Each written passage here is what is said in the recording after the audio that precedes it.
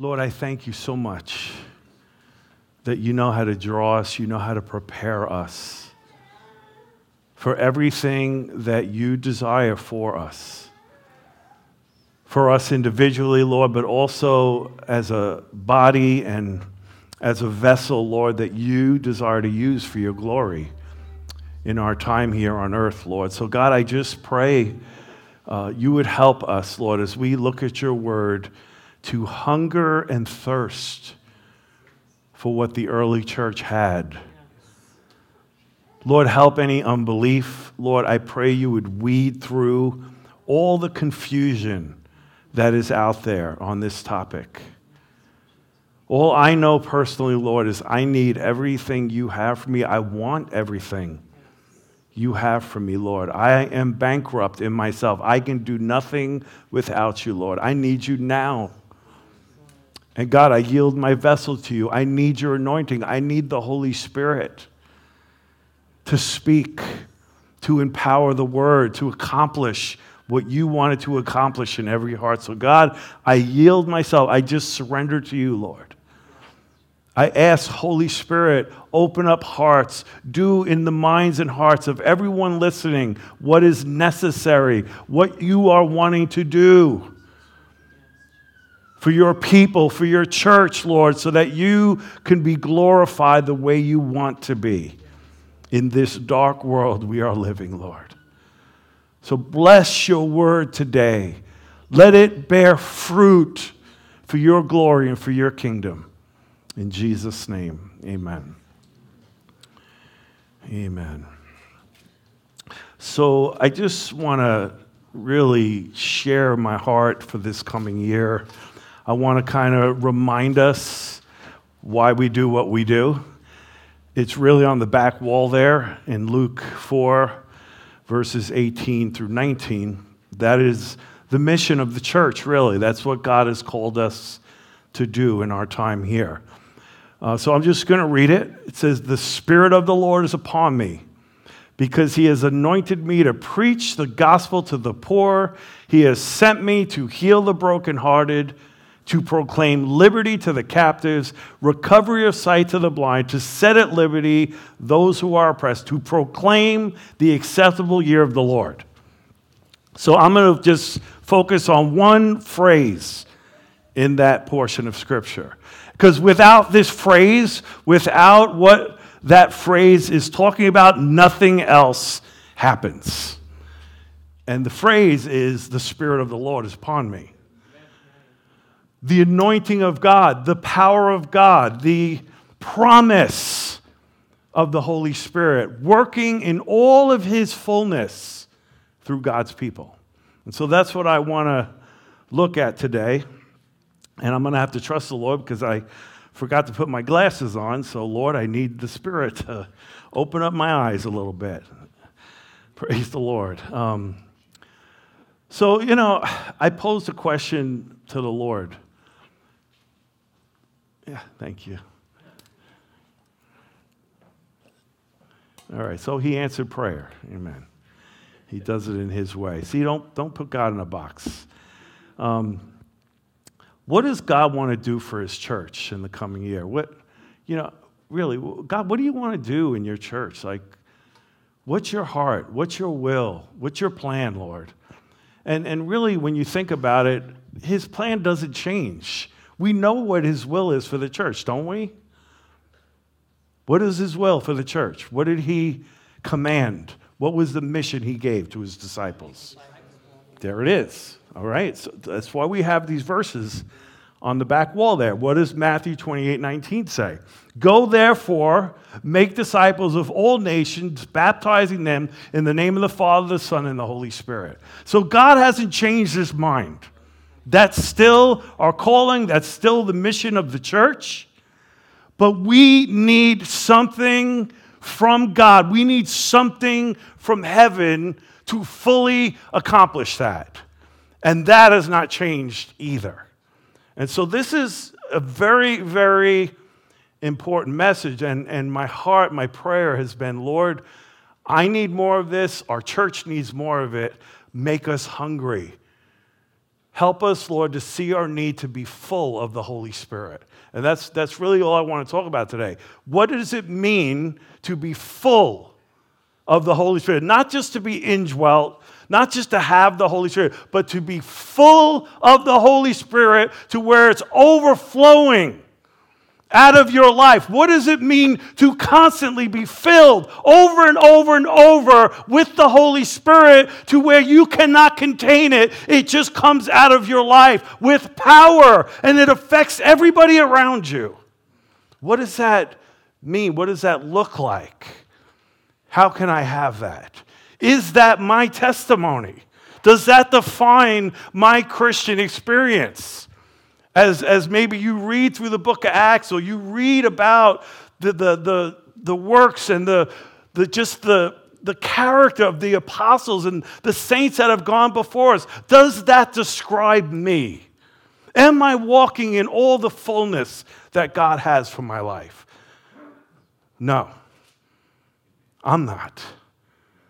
And I'm so thankful God knows how to make us desperate. I am a desperate man.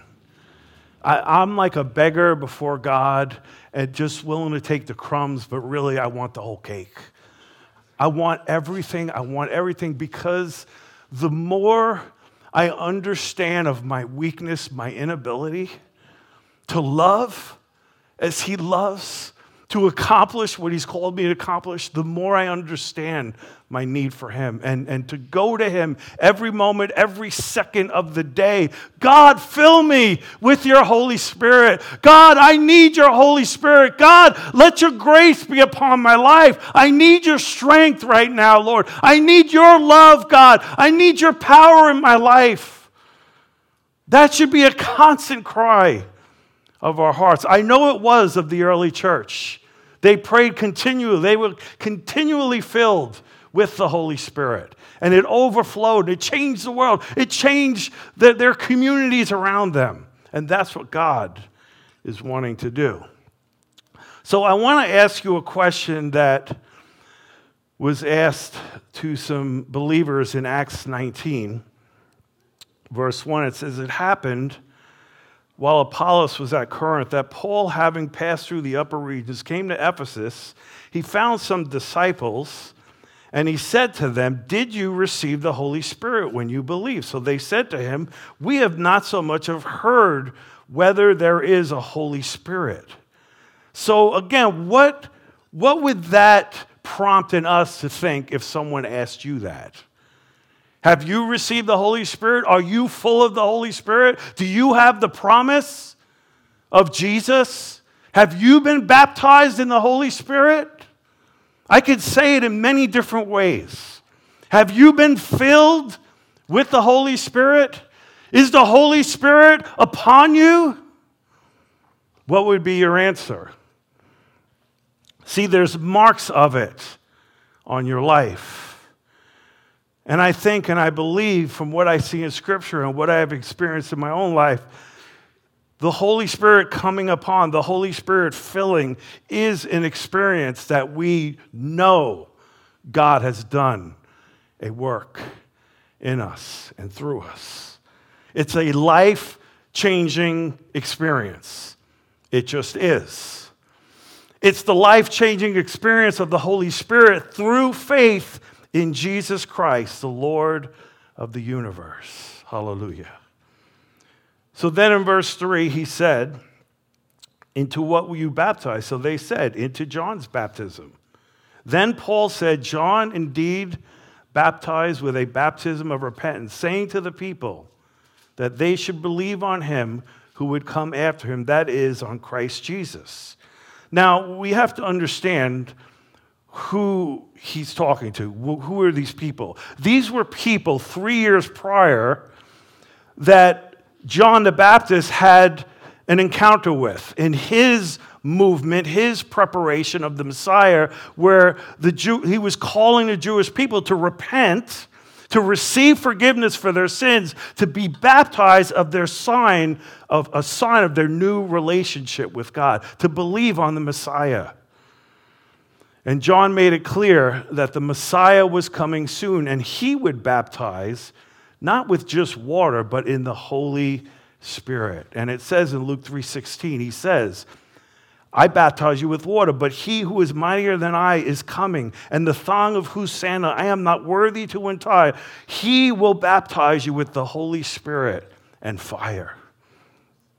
So when they heard this, they were baptized in the name of the Lord Jesus. And when Paul had laid hands on them, the Holy Spirit came upon them, in them, filled them.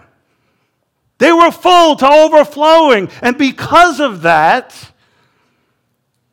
it says, they spoke with tongues and prophesied.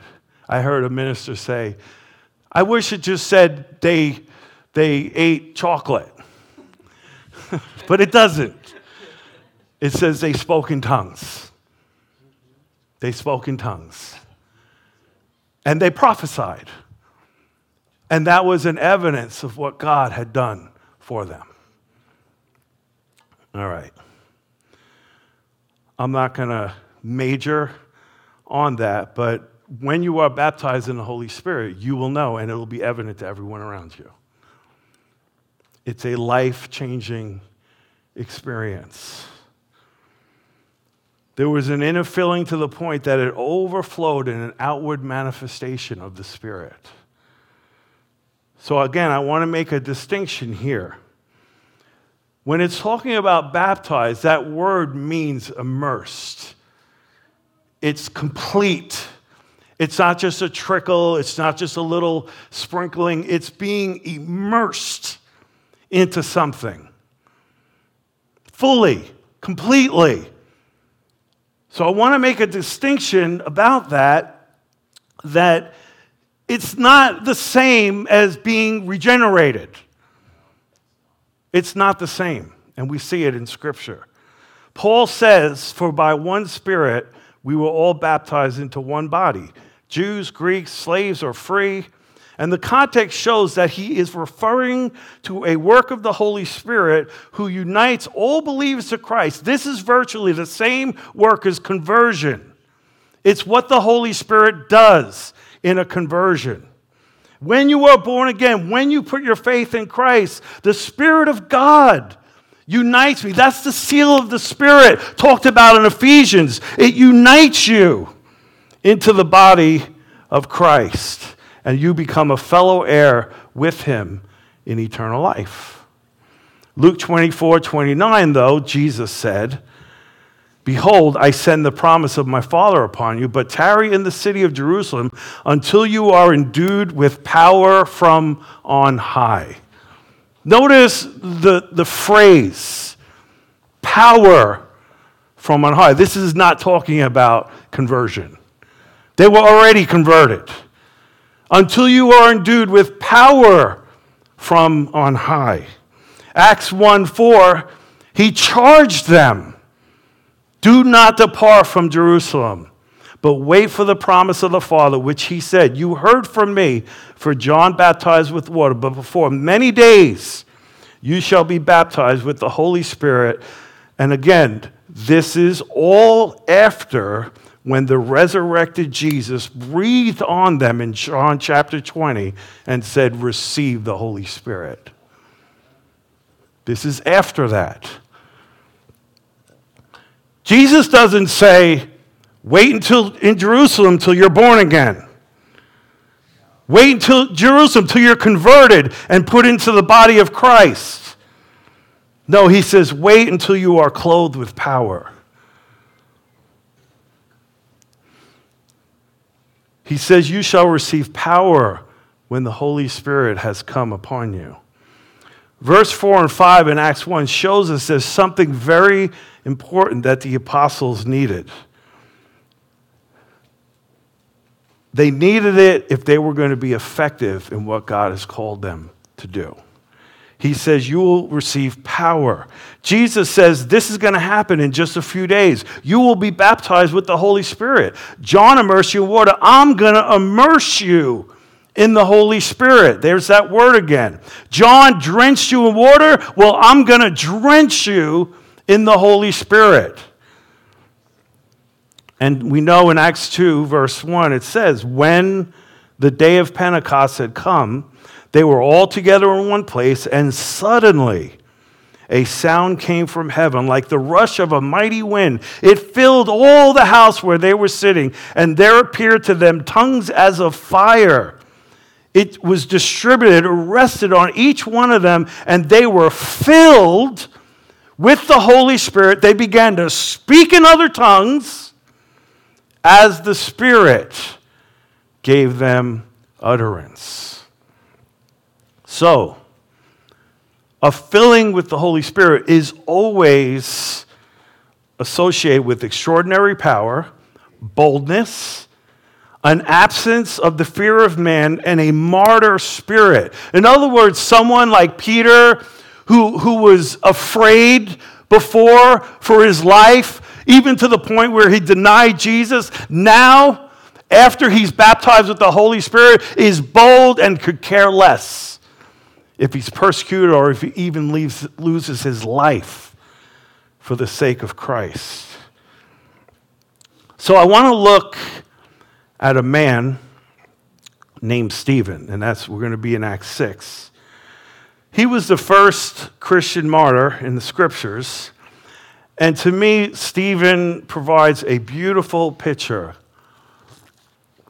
of someone who's filled with the Holy Spirit, especially when we compare it with the religious people of his day. So I want to look at a few characteristics of this man who was full of the Holy Spirit. So in Acts 6, verse 3, the church is growing. There's a lot of needs. There's people that they're complaining that people are being neglected. So the apostles get together and they're like, we got to do something about this. So they pray and the Lord gives them direction. And so that's what's happening here. So in verse 3 it says, therefore, seek out from among you 7 men of good reputation. Now this is interesting to me because we're talking about like waiting on tables, meeting like just basic needs of people and all. And yet, when they seek out men for this, there's qualifications that are very important. It says to seek out men who are what? Full of the Holy Spirit. So I want you to just consider that word, full. Full of the Holy Spirit. Filled with the Holy Spirit. There's no lack. They're full of the Holy Spirit. And wisdom. Full of the Holy Spirit and wisdom. Who we may appoint over this business. But we will give ourselves continually to prayer and the ministry of the word. You know, I was thinking about this when I was studying this. You know, we've been here for 8 years, and God has really been dealing with me about letting go of the tasks that need to be done around here. I like to make sure things are getting done. And God's like, I've called you to preach. I've called you to shepherd. I've raised up other men who are full of the Holy Spirit, who have wisdom to take care of all the other stuff. And so I got to trust the Lord that he's raising up men. He is. That are full of the Holy Spirit, that have wisdom, that can take ownership, that will take responsibility for the needs of this body. That's how it works. So I can pray more, so I can seek the Lord more, so I'm not encumbered down with all of that other stuff that God anoints and gifts other people to meet those needs. And I'll be getting to this later, why it's so important that we're all full of the Holy Spirit, not just the minister. It's for everybody because God's got things for everybody to do, and it all looks different. But we all need the same infilling and fullness of the Spirit working in our lives. So, out of these 7, there's a man, it says in verse 5, that they chose Stephen, a man full of faith and the Holy Spirit. Full of faith and the Holy Spirit. I'm like, I want that to be my testimony. Full of faith and the Holy Spirit. Full of faith in the Holy Spirit. And really, so I ask now, does that describe us? Is that truly my testimony? Am I full of faith and full of the Holy Spirit? If I'm really honest with myself, does that describe my walk with God? And we're going to see what that looks like in a minute. So maybe we can examine ourselves. Full of the Holy Spirit and wisdom. So I'll just say being full of Holy Spirit really goes hand in hand with being full of wisdom. Because the wisdom it's talking about here is knowledge, but it's not earthly knowledge. It's things that God, the Holy Spirit, reveals and makes real to us through the Word of God, where He opens up our understanding. And I'll just read a couple of scriptures that show us that. Again, we either have a higher knowledge or a lower knowledge, a worldly knowledge or a spiritual knowledge. Acts 6:10, further down, when he begins to speak to the religious people of his day, it says they were not able to resist the wisdom and the spirit by which he spoke. But in Luke 21, verse 14, Jesus said, settle it in your hearts. Don't meditate beforehand what you will answer. I will give you a mouth and wisdom, which all your adversaries will not be able to contradict or resist. I will give you a power from heaven. I will fill you with my spirit. I will open up your mouth, and your adversaries, people that are coming against you, won't be able to resist you. And we see that manifesting in Stephen's life. John 14:26, the Helper, the Holy Spirit, whom the Father will send in my name, He will teach you all things. He will help you to know the things God wants you to know. And He will bring to remembrance all the things that I said to you. When you think about the disciples, they were all unlearned men, fishermen, most of them. They weren't the intellect of the day, but they spent 3 years with Jesus and they heard His words. And it was the Holy Spirit that quickened the word. It was the Holy Spirit that made that word alive after Pentecost. It was the Holy Spirit that caused Peter to stand up and start expounding. This dumb fisherman started expounding on all the scriptures. And we see Stephen doing the same thing in this chapter.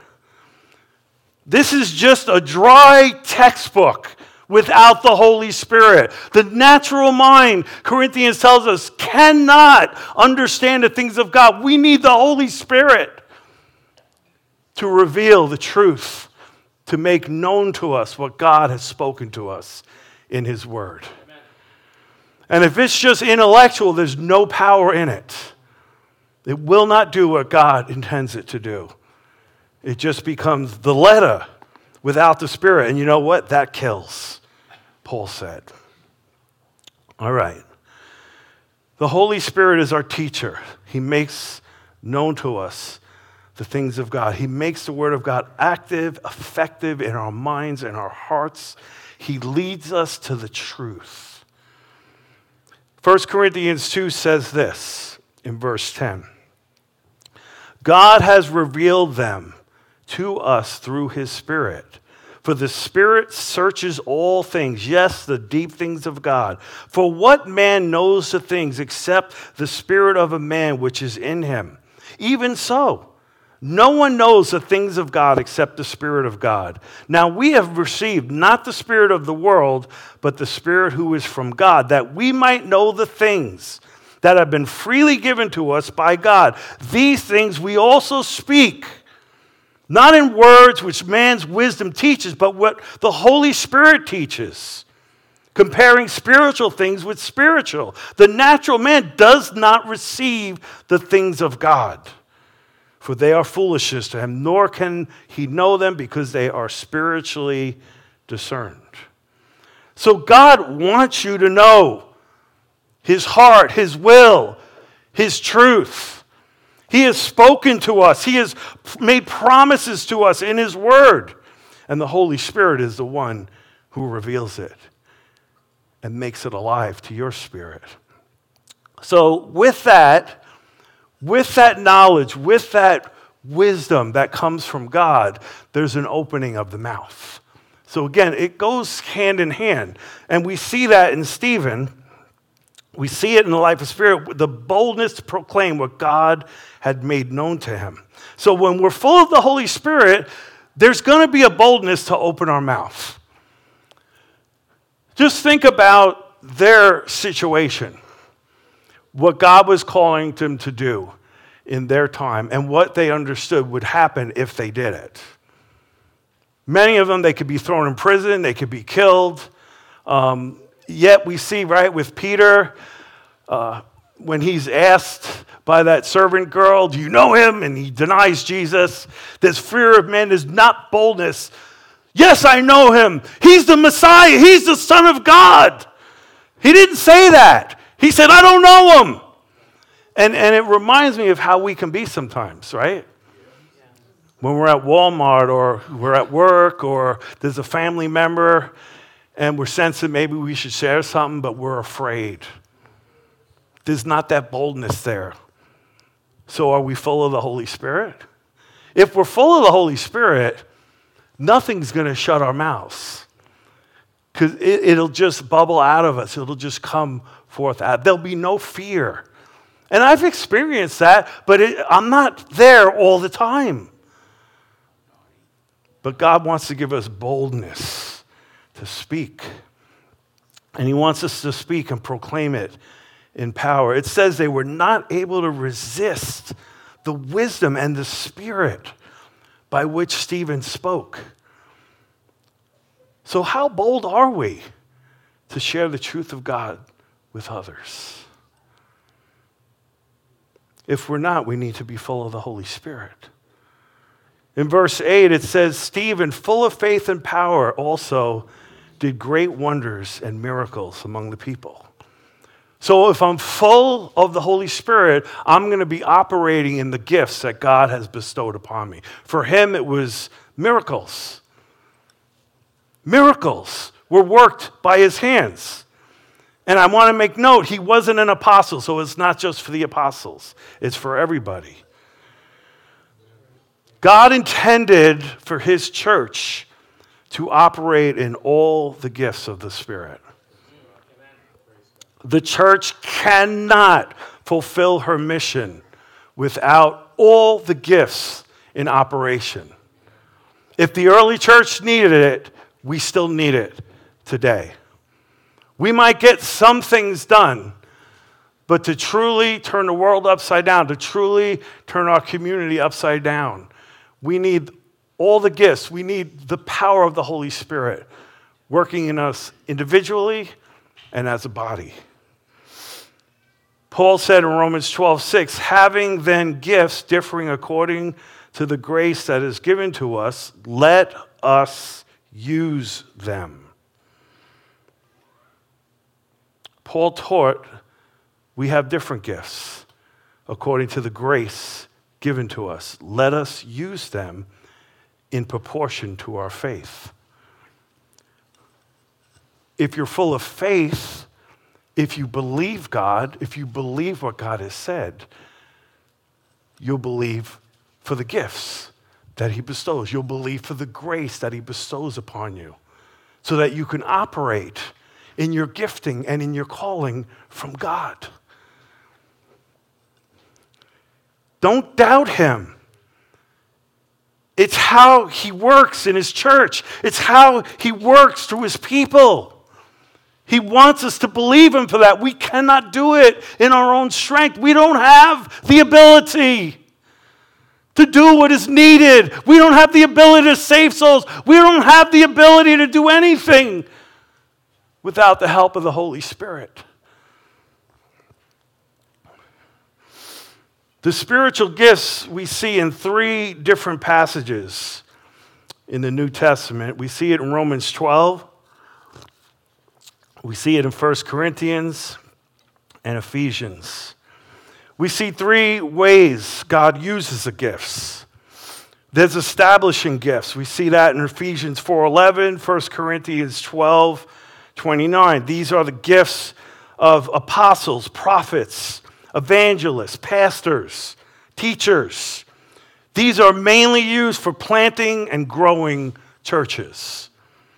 We also see supporting gifts in Romans 12. Verses 6 through 8, prophecy, service, teaching, encouragement, giving, administration, leadership, mercy. These are used primarily to organize, to administrate the church so that it may best carry out its responsibilities. And then we have ministry gifts that we see in 1 Corinthians 12, with wisdom, knowledge, faith, healing, miracles, prophecy, helps, administration, leadership, discerning spirits, speaking in tongues, interpretation of tongues. These are all the tools that the Holy Spirit uses for ongoing ministry in the church. So I guess my question is, are we as a church full of the Holy Spirit? Are all these gifts operating in our midst? If not, why not?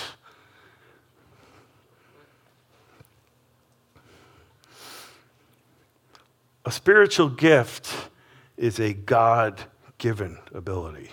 I cringe when I hear people say, oh, that guy's so talented. God could really use it. I'm like, no. God's not interested in your abilities. If anything, he'll call you something you're not good at so that you'll stay needy for him. That's what he did with me. I've seen guys, I've seen worship guys, gifted musicians naturally. And man, they could move you. They can get your emotions worked up. But I would always be cringing inside because I didn't sense the Spirit in it. And then you find out later what's really going on in the life. Thank God we have a worship leader that have a measure, needs to be full of the Spirit. I'm saying that because I need it too, brother. But I'm so thankful. He knows how to be led by the Spirit. I hear it when he's playing. I hear it when he's singing, when he shares in the middle of songs. It's the Holy Spirit through him and all of us. But God wants more. God has a mission for his church. He has a mission for this church. And all of us get to participate. Isn't that wonderful? And we do it through his anointing and his power, through the gifts that he gives to each one of us. The last thing I want to look at, to me, is the most important. At the end of chapter 7, Stephen shows us the most important quality, I believe, of someone who is full of faith in the Holy Spirit. And I'll just be honest with you, I want all the other, but this is the one I cry out for day and night. God, fill me. God, possess me. Take me over. Baptize me, Lord. Just completely let me be controlled by you, by your heart of mercy and love. That's the greatest need. And Paul said, I'll show you a more excellent way.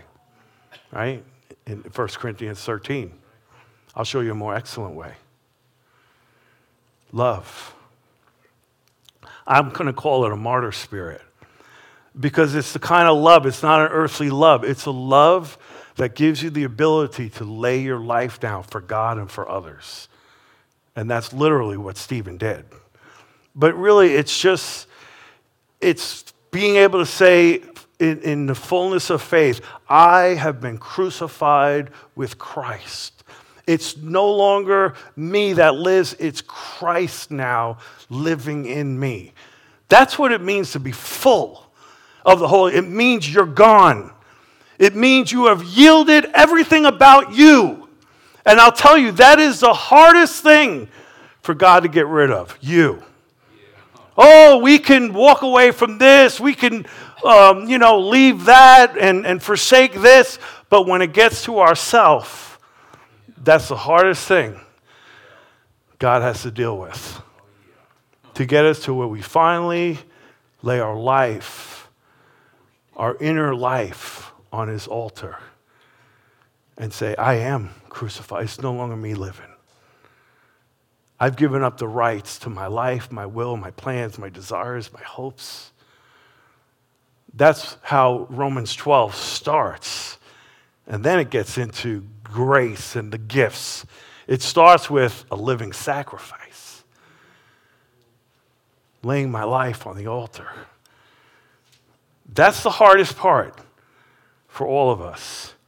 Because it's like Paul said, oh, I can have faith to remove mountains. Oh, I can speak with tongues of angels. Oh, I can even give my body to be burned. Oh, but to love my enemies, to love those persecuting me, to love those that hate me. We can't even love, a lot of times, family members. Forget about people that hate us. That worries me about myself because I see how there's a lack of the love of God. And it makes me cry out, God, empty me. God, help me. I need your power. Help me to just lay my will, my life, everything on the altar, what I want. I don't want anything to hinder your love. I want people to hear you, to see you. I want to love people the way you love me, the way you revealed your love to me, the way you gave yourself to me.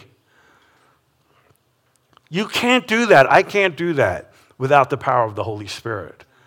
That is the greatest manifestation of being full of the Holy Spirit.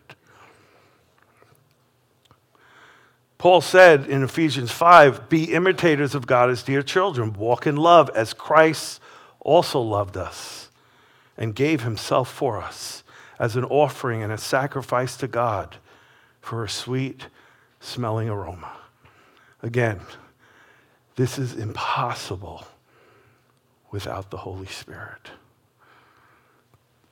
So we see in Acts 7:54, after Stephen finishes boldly proclaiming in the power of the Spirit the word of God to these people, they are enraged.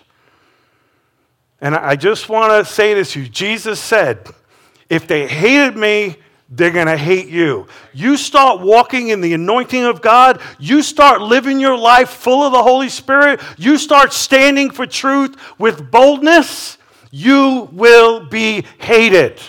You will be persecuted. And if you're not full of the Holy Spirit, you will not be able to love those that are attacking you. It will be impossible. You'll retaliate. You'll try to defend yourself. Whatever it is, you'll try to protect you if you're not full of the Holy Spirit. That's what a martyr spirit is. So, verse 54, when they heard these things, the truth, they were cut to the heart. You see, it wasn't an intellectual just spouting off some truths of Scripture. He was under the power of the Holy Spirit. And the Word of God was alive. And it cut them. It laid bare their conscience. It laid bare their inner thoughts. And they were mad. I've seen that. I've seen that across my desk. When you share truth in love. And we're going to see, he was in love. He wasn't Bible bashing. He was in pure love towards these people. But they were enraged. They gnashed at him with their teeth. I mean, that's like severe, like, I'm going to get him. But he, being full, there it is, being full of the Holy Spirit, gazed into heaven. He saw the glory of God and Jesus standing at the right hand of God. Wow. That's part of it. Dreams, visions, that's part of it. But I want to be careful, like, the heavens are going to open, you're going to see. No. He's going to open your spiritual eyes to see, to know him. To have scripture that speaks of him, to be so real that you can see it. You know it, it's yours. Only the Holy Spirit can do that. But I also believe in an instance like this, he's dying and the heavens are opening to him. He sees God. He sees Jesus at the right hand of God. And he said, look, I see the heavens open and the Son of Man standing at the right hand of God. And then they cried out with a loud voice. They stopped their ears. They don't want to hear it. They ran towards him with one accord, and they cast him out of the city and they stoned him. And if you ever want to research stoning, it's not pretty. It's horrible.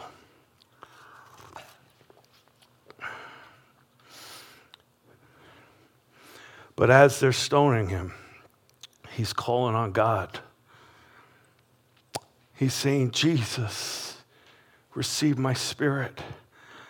But here's the verse that gets me. And then he knelt down, he cried out with a loud voice. And I want us to keep in mind, there's a man standing in the crowd, and his name is Saul. Later to be known as the Apostle Paul. But at this point, he's just like all the religious people of his day. He's blind. He thinks he knows the will of God. He thinks he knows what the Word of God says. But he's all about the letter. He's void of the Spirit. He doesn't understand what's really happening here. And he's consenting. It says, when he knelt down, he cried out with a loud voice, Lord, do not charge them with this sin. And when he had said this, he fell asleep. He died. That's what that means. I want that more than anything. That no matter what you're doing to me, that's my cry. Lord, have mercy on them. Lord, bless them. Lord, don't hold this against them. Now again, if I can't even love those around me, I'm kidding myself. And so the people God puts in my life remind me how much I need the Holy Spirit. It makes me desperate because I know I don't have that, which tells me I need the Holy Spirit. I need more of the Holy Spirit.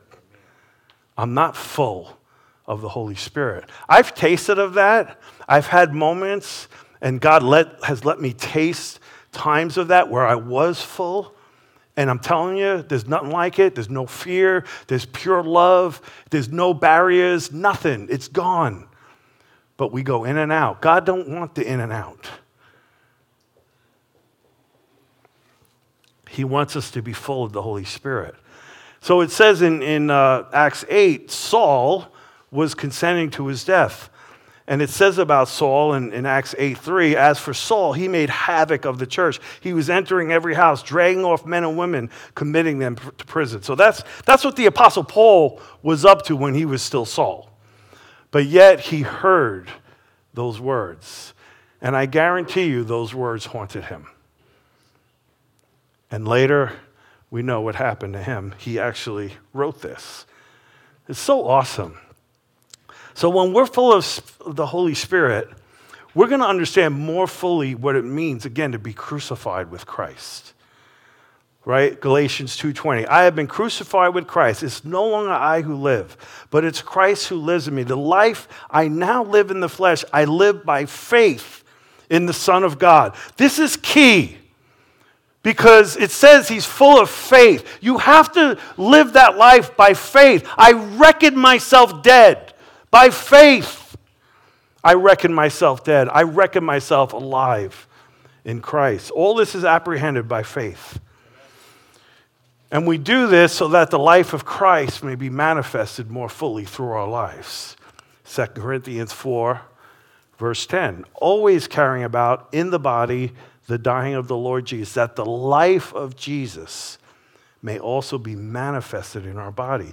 For we who live are always delivered to death for Jesus' sake, that the life of Jesus also may be manifested in our mortal flesh. So death is working in us, but life in you. When I read that, I thought about Paul. Death was working in Stephen, but it was working life in Saul. Isn't that awesome? So when Ephesians 5 says this, it's a command. Verse 18, do not be drunk with wine, which is in dissipation, but be filled, be full with the Spirit. So we are commanded to be full of the Holy Spirit. What does that mean? It means the same way alcohol, those of us here, some of us in the room, knows what it's like to be intoxicated in the wrong way, right? Anybody here remember that? Yeah. Did you have control? No, you lost total control of yourself. And you became a fool, right? They say that, when you're drunk, it magnifies whatever it is in your flesh. So just think about that. So if you were a fool, you really become a fool. If you're angry, you become more angry. You lose control. My father drank once in his life when he was in the Navy, and he wrecked his brother's car, and he never drank again because he didn't like that he lost control. That's why he'd always be like, just stop. I'm like, I wish it was that easy, Dad, when I was hooked on drugs. He didn't understand. That wasn't his problem, drugs. He had other things. Don't be drunk. Don't be intoxicated with the wrong thing. Be intoxicated with the Spirit. Let the Spirit take control. The same way, whatever that drug or drink, whatever intoxicated you before, let the Holy Spirit do that to you. To where it's not you anymore. It's the Holy Spirit pulling the wires, opening your mouth. We're commanded to be full controlled by the Holy Spirit. I thought this was really interesting with who this came from, this quote.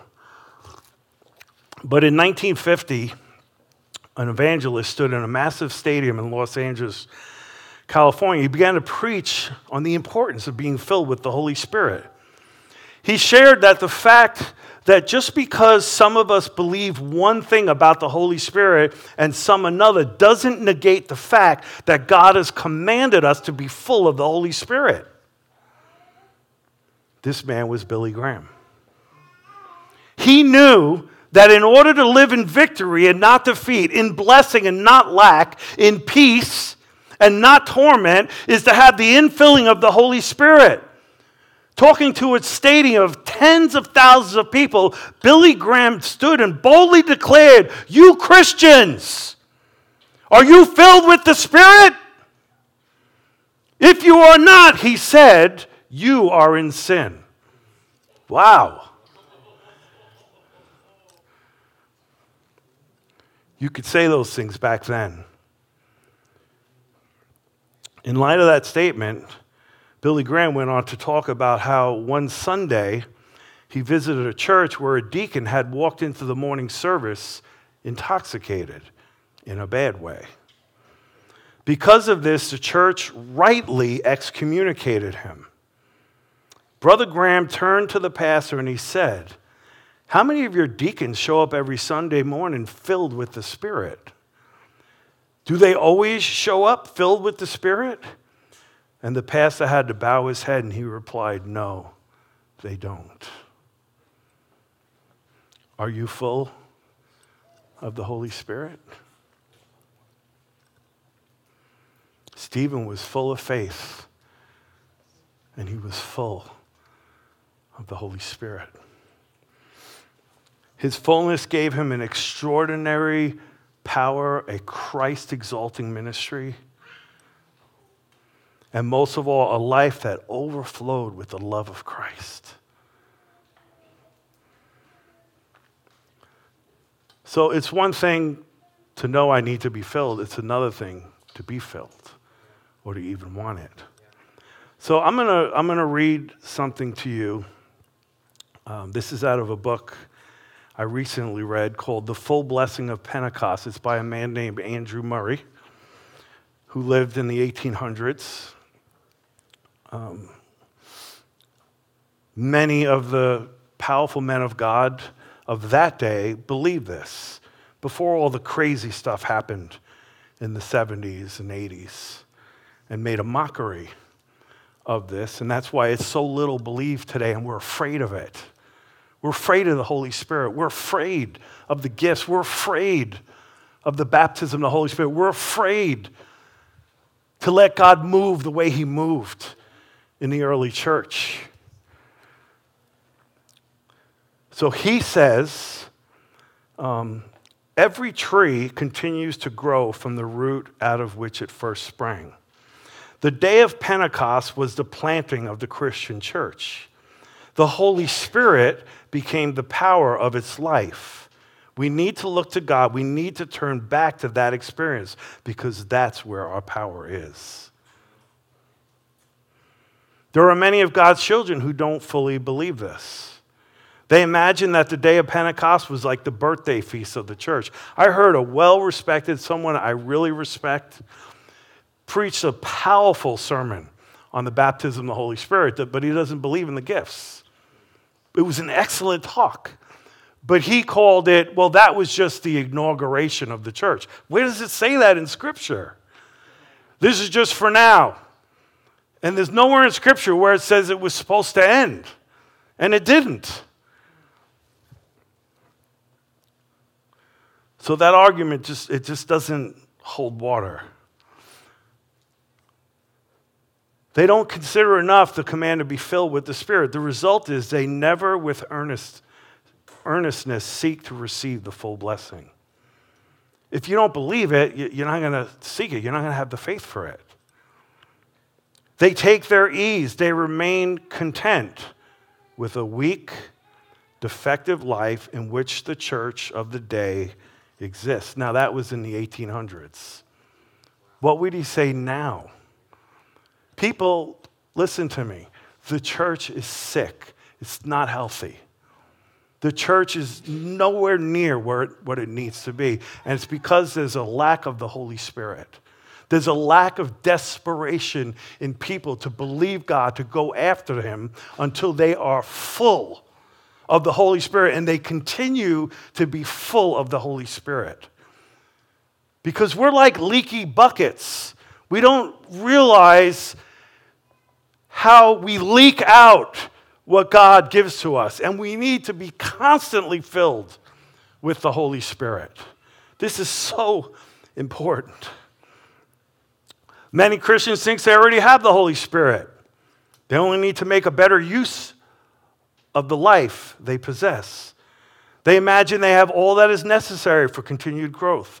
On the contrary, it is my deep conviction that such souls are in a sickly state and that they have need of healing. Accordingly, just as the first condition of my recovery from disease is the knowledge that I am sick, so it is absolutely necessary for them to discover and acknowledge they do not walk in the fullness of joy of the Spirit. They do not possess the full blessing which is indispensable for them if they are to please God in everything. So did you hear what that said? If I sit back on my loins, well, I got everything I need.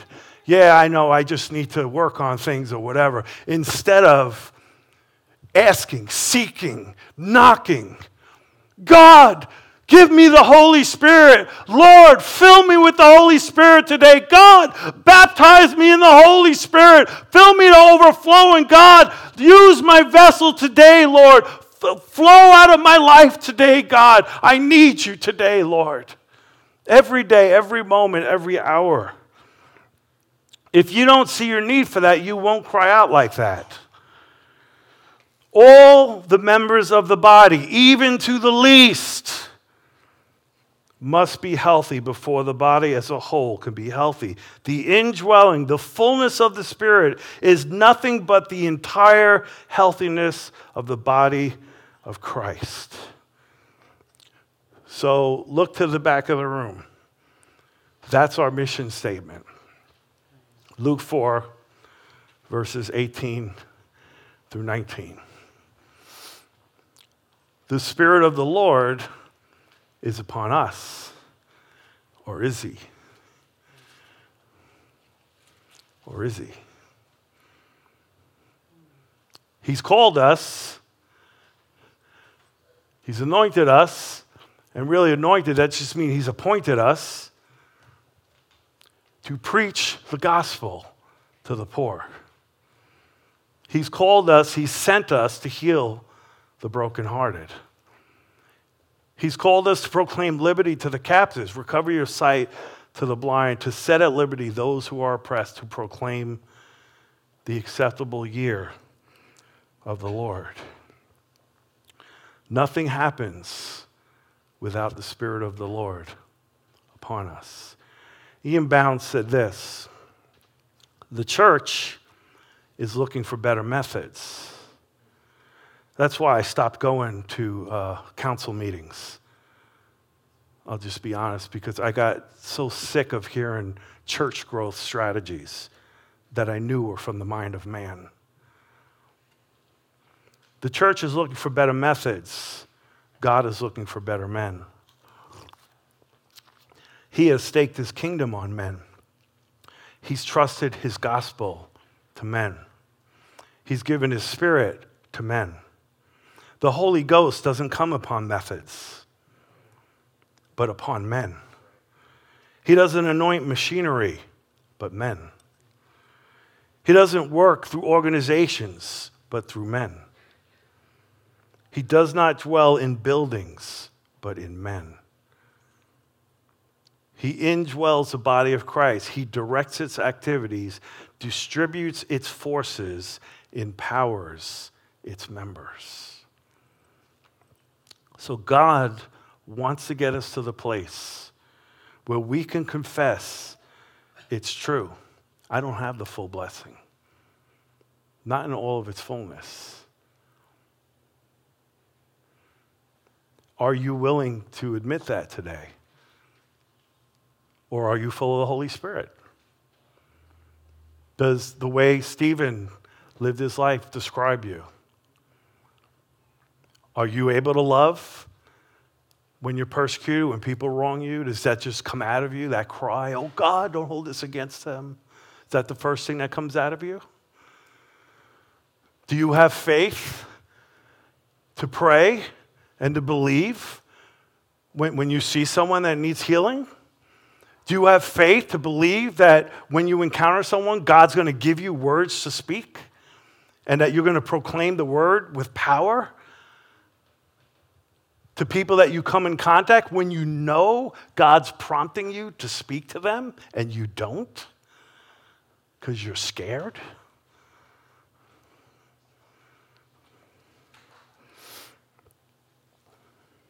So how does this happen? Well, we learn a lot from the disciples, what's really necessary. First and foremost, we have to respond to his call. First thing he did with his disciples was call them. And there's some in this room, God's been calling you, but you have not responded. You have fallen for a false gospel that has no cost. You've asked Jesus into your life, but you're not following him. You haven't forsaken all to follow him. You're still clutching and having everything this world has to offer, and you're trying to include God in your life. That is not Christianity. That's religion. That'll damn your soul to hell. And if your life hasn't changed, if your desires haven't changed, if you're still living in sin, then your vessel is absent of the Holy Spirit, and you are not born again. And that should make you shudder. And if Peter were here, he'd stand up and he'd say, repent, repent, and receive forgiveness and receive the Holy Spirit. And I'll give you an opportunity to do that. But how do we as his people? I know many here, you've answered the call, just like the disciples did. Right? You walked away from things. You knew who it was that was calling you. You said, yes, I've decided to follow Jesus. Who here has done that? All right? Hopefully most of you, right? And you know what that means, right? You're learning more and more. I'm not of this world anymore. I got to forsake my life in this world. I got to let go of my life in this world, right? That's what they did. They followed Jesus. They left everything. Step one. Then what did they do? They hung out with him. They were close to Jesus every day. They were around him. They listened to him. They spent time with him every day for 3 years. Jesus in the flesh. They had more than we have in a sense because it wasn't hard. You know, they had a visible, they could touch him. We got to believe without seeing. And Jesus said, blessed are you. Blessed are those who believe and can't see. They were with Jesus. They saw stuff. Come on. He even sent them out and they did stuff. Remember? Even Judas. Oh, well, what do you do with that? I don't know. Holy Spirit came upon him. You see what we do? Oh, that's not God. Well, it was God, and he was a traitor. I don't understand that, but God used him for the sake of the people he sent him to. The gifts of God are irrevocable. I don't understand it all, but I know they're gifts, and God uses them for his glory. They were attached to him. Again, but that wasn't enough. It wasn't enough. You would think after 3 years with Jesus, after seeing everything they saw, listening to him, spending time with him, that when the time come, they'd all stand for him. But what happened? They all ran, they fled, they didn't endure. Will you endure when the trial really comes? When they come for you? When maybe you're facing prison, when maybe they go after your kids. What are you going to do then? What am I going to do? When they come in those doors and they threaten us. See, we can't, it's hard for us to imagine that, but it happens all the time all over the world. But we need to think about these things. It wasn't enough for them. What had to happen? What had to happen for them to finally get them to the place where they could be full of the Holy Spirit? They had to utterly despair of themselves. And how did that happen? Jesus gave permission to the devil to sift them. Mainly Peter, but really all of them. They went through a fiery trial. Something that in the flesh, it was impossible for them to endure. And God knew it. Jesus knew it. And he said, I'm going to pray for you. Thank God he's praying for us. But it was all to help them to come to a place where they finally utterly despaired and utterly gave up any hope of believing anything good about themselves or trusting anything in themselves. And that's why when Jesus came back and he said, go and wait, they did exactly what he said, and they stayed there until they got what he promised. They were desperate men. They knew if we don't get what he promised, we'll fail just like we did before. So I want to ask you a question. Are you tired of failing? Some of you still living in defeat? Are you tired of not having that boldness when you're out and about? Are you tired of fear gripping you instead of boldness? Do you grieve over the lack of love for even those closest to you? You need the Holy Spirit. You need to be full of the Holy Spirit. And you need to simply do what the disciples did. They believed God. They trusted in his promise. And then they went and did what he said to do. They waited upon him and they looked to him for what they didn't have in themselves. That's what I want us to do as a church, as individuals this year, every day. The days we're living in are getting darker and darker and darker. And God gave me that scripture 8 years ago. And I see it here and there happening. But what I see in the book of Acts, what I have known and seen in other countries, what have I experienced at different times, I know we need more of the Holy Spirit. Amen. And until we get desperate, until we take the time to wait on God, to get at an altar and stay there and not be in a hurry, to get out and into the world and begin to cry out and get on our knees. That's where you get it, on your knees. Till you get up in the morning, till I get up in the morning and come to God and look to him and ask and seek and knock. God, I need bread today. God, I need the Holy Spirit now. God, I need you to fill me. It means praying, God, what is it? What's hindering you, God? Search me, try me, show me, Lord. What is it that's blocking you? What am I still trusting? And when the trial comes to show you what that is, own it. Repent of it. Lay it down. That's what your trials are doing now. God is showing you. Whatever thing you are going through, whatever it is, he's trying to show you what you're still hoping and trusting in, looking to other than him. And he wants you to lay it down because he wants to give you a power, a grace that only he can give you so that you can be victorious in the midst of the trial, in the persecution, whatever it is you're going through, so that God can be glorified in your life, so that even those that are maybe God, that's the devil's using, God is allowing in your life to come at you, you're going to respond like Stephen. And even though you might not see it at that time, just like he did with Saul, sooner or later they're going to know that person has something I don't have. How did he say that while we were stoning him? Where did that come from?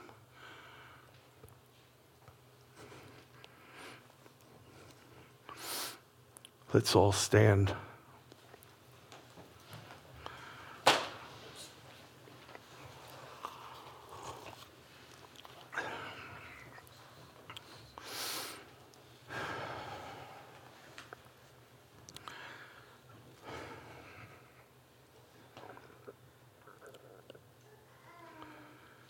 If you need the Holy Spirit, you know there's a lack in your life. The first step is admitting it and coming to the altar. And if you know, whether it's unbelief, whether it's something you're trusting in yourself, whatever it is, you need to just lay it at his feet, and then you just need to look up in faith and start believing God and asking. And I'm going to pray, and I'm going to ask others to pray for those that want to come up for prayer. I really want us to get used to spending more time at the altars, praying, seeking God. That's what they did in the book of Acts. I don't know how many times it says they prayed, and the Holy Spirit fell. They prayed, and the Holy Spirit fell. So I want to open up this altar for that, but I also want to open it up to anyone here. You don't have the Holy Spirit. Your life is the same. You might come into church, you might have learned some things, But you know that you know that you know you are the same person. I remember what it was like to live my Christian experience. I was still in sin. I was still held captive by things that bound me before. There was no freedom in my life. I was still miserable inside. I was still looking to other things to satisfy me. Listen, if the Holy Spirit is in you, there's a well. There's living water there. And God will begin to change your desires. You'll begin to thirst for Him and the things of God if you're truly born again. So if that's not you, God is inviting you today.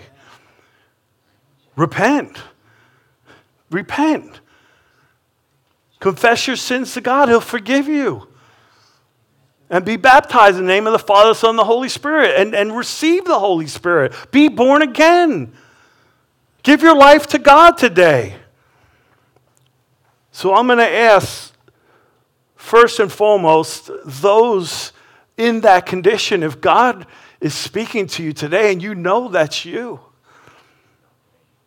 you need to humble yourself and simply come down to this altar and say, Lord, it's me, Lord. Your word has cut me. You've spoke to me, Lord. I know I'm not right. But God, I want to repent today. I want to give my life to you, Lord. I need your Holy Spirit, Lord. I'm empty inside. I know I'm empty. I know I'm still the same person. Lord, I want to be a new creation. I want to understand what I've been hearing. I want the testimony that I see around me.